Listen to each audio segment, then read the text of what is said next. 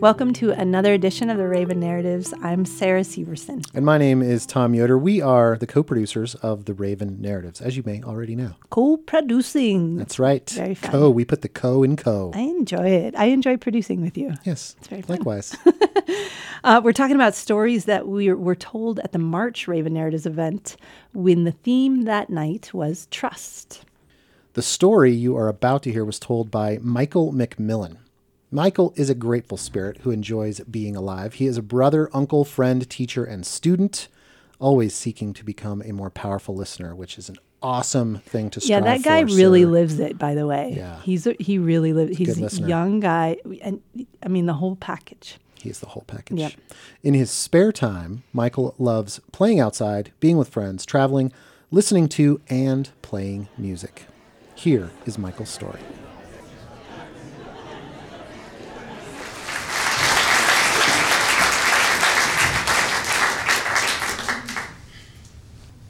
Trust cannot exist without love.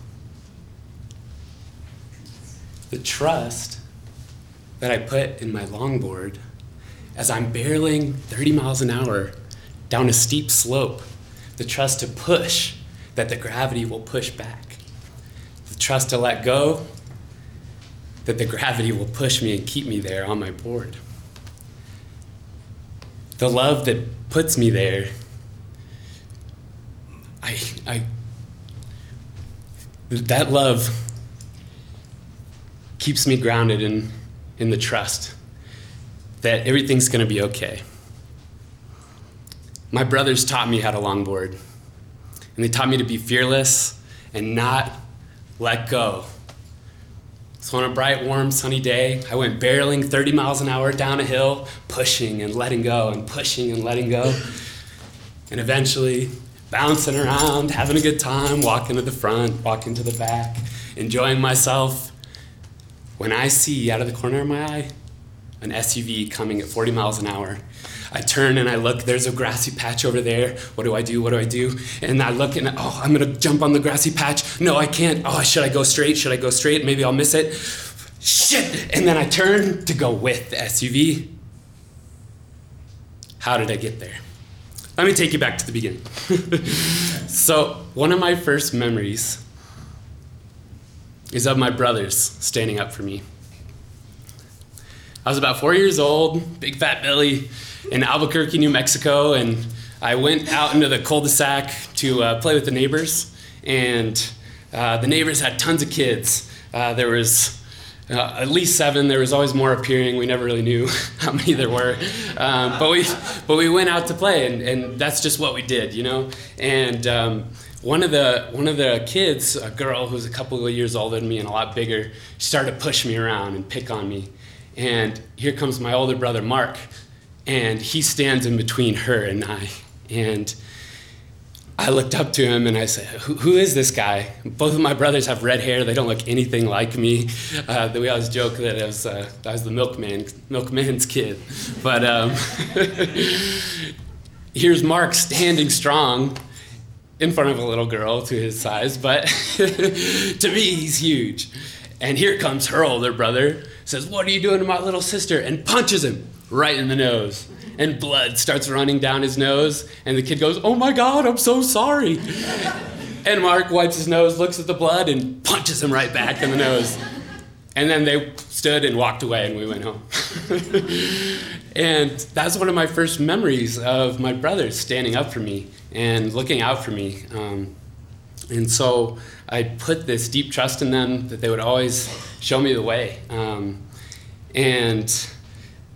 So my identity is really deeply rooted in being a brother and having brothers. And eventually we moved to Colorado and made the big move. That was a hard transition for us, with my mom and dad being separated. And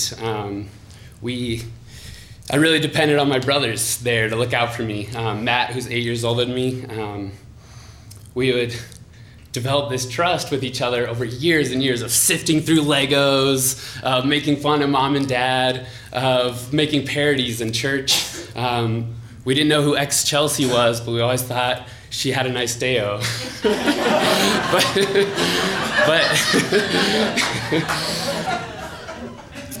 But there came a time when I realized that, maybe I shouldn't trust my brothers as much. And this was a big day for Mark, when he was invited to a girl's birthday party. So he got all dressed up, he was looking spiffy, he was ready because they were going in a limousine. And he had never been in a limousine before. So as he walked outside proud, all dressed up in his suit, Matt and I stood in the window, and Matt looks at me smiling. And I looked up at him and was like, what is this crazy kid gonna do? And so he walks out, pulls down his pants, and starts smacking his butt at every girl in the limousine, and they're screaming. The parents are just horrified. And I was just like, this is awesome. So I run up and start doing it too. And then our mom comes out and she's like, no! And she pulls us back in. So that's when I realized, oh shit, maybe I shouldn't follow Matt to the very end here. And so Mark was soon to follow. Now about Mark, he is this fiery ball of just raw, creative energy. He just has this just life, you know? And he's an incredible creative guitarist and writer, and someone I very much look up to, and always is just gripping at that struggle of what is life. And he was a rebel, you know? He skated all the time, and I thought it was so cool to do that. He taught me to longboard. And anyways, one day he was up at the middle school and skating around with his friends, and some kids started shooting hockey pucks at him. And Mark doesn't take shit from anybody. So he went up, pushed this kid up against the wall, but it's not like Albuquerque anymore. This is like 1999. So can't just get into a fight in the schoolyard anymore. Turns out this kid is the sheriff's son. I come home from school that day, and Mark's sitting there with two cops, and I'm like, what the heck happened? And there's my dad, you know, he's got his lecture fist out, the cobra we would call. You always have to pretend to take him seriously with the lecture fist. So, Mark, they will come in the middle of the night and lock you up in jail, and Mark's just... He was 13 years old, and this was, I think, the beginning of a series of unfortunate events for Mark. He really started to spiral. The list goes on and on. He was in Boy Scouts. He failed to achieve the rank of Life Scout, devastating. He got kicked off the lacrosse team when he was caught smoking weed with his friends. Then his girlfriend dumped him. Rough time for Mark in his life. Lots of self-loathing, the struggle. And he soon chased his girlfriend to college after that. My parents slowly figured out, not so slowly, but they figured out he just went there to party and chase girls, took him out of college. Another very unfortunate event for Mark in his life. But he kept hearing these stories about himself. You're a bad kid. You're a bad influence on the other kids here. You're a bad role model for your brother. And I think Mark, trusting these adults, you know, who are supposed to know, he started to believe those stories about himself and believe that he was really a bad person. And that creative, raw energy just started to get covered with these stories that you know, mistakes that he made, but it wasn't really who he was. And I could still see that in him, and I really wanted that. I wanted to believe that he was that older brother that stood up for me that day when one of my first memories. So as I was getting older, you know, I'd reach out to Mark and want to pull that out of him, want to pull that energy out of him. And we would go out and hang out, and it would spiral into just a pit of self-loathing and drinking and spewing just useless verbs out into airspace. And night after night this would happen, and I just lost so much trust in Mark, and I couldn't be around him.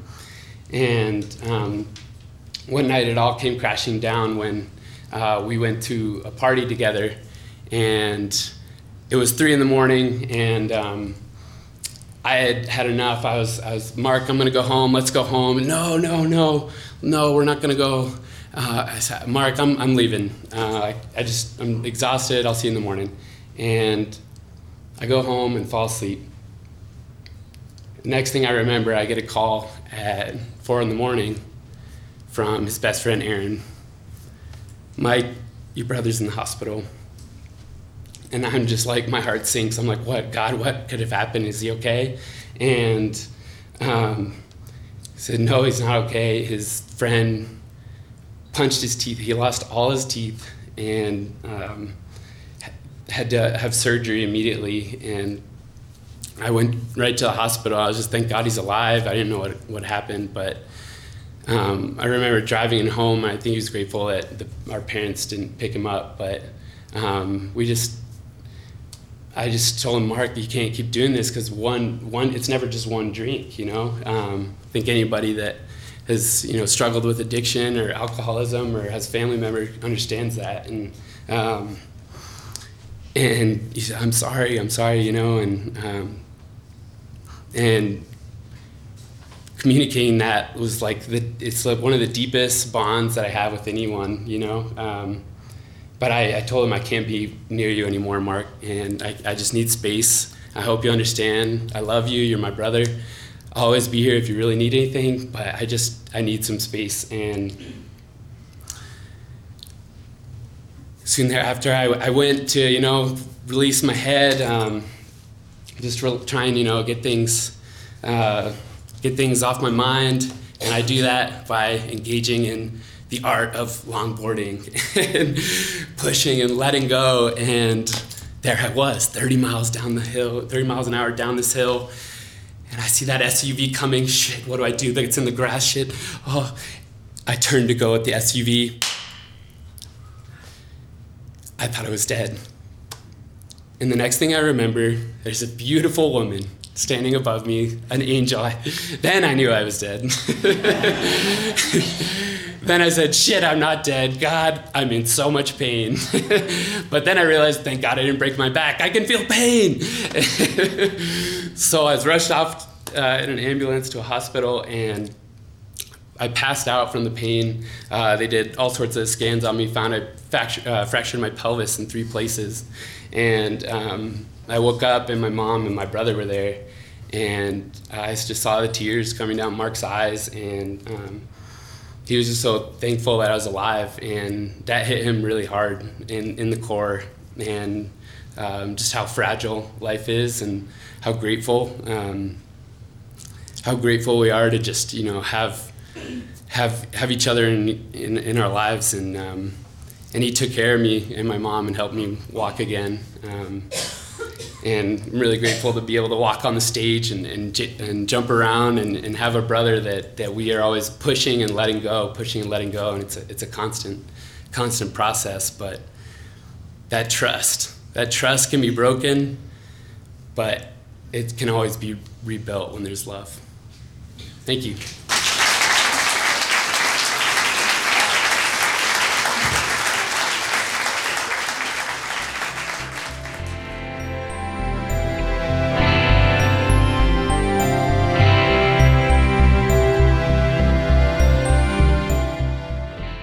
Thank you, Michael, so much for sharing that story with us. If you think you'd like to pitch your own story or hear more about Raven Narratives in general, you can check out our website at ravennarratives.org. Also, make sure you subscribe to this here podcast on iTunes, Stitcher, or SoundCloud, y'all. You can make comments too, right? Yeah, and also share them with your friends. Oh, heck yeah. You know, these are stories worth sharing. Definitely. Definitely. Be a friend, share a story. There's also a great photo gallery on our website, ravennarratives.org. We can thank McCarson Jones of Red Scarf Shots Photography for doing this amazing black and white portraiture that really captures the essence of each of the storytellers. So check that out at our website as well. These are beautiful people telling stories. You want to look at them. Trust me. They are every one of them. Humanity at its best. That's right. The Raven Narratives is a production of KSJD Community Radio in Cortez, Colorado. Find out more at ksjd.org. Or feel free to drop by if you're in Southwest Colorado in Cortez. Tom loves it when people just come on into the studio, especially if he's on air at the time. As long as you have a story to share. Yeah. Then it's okay. You'll have to tell a story.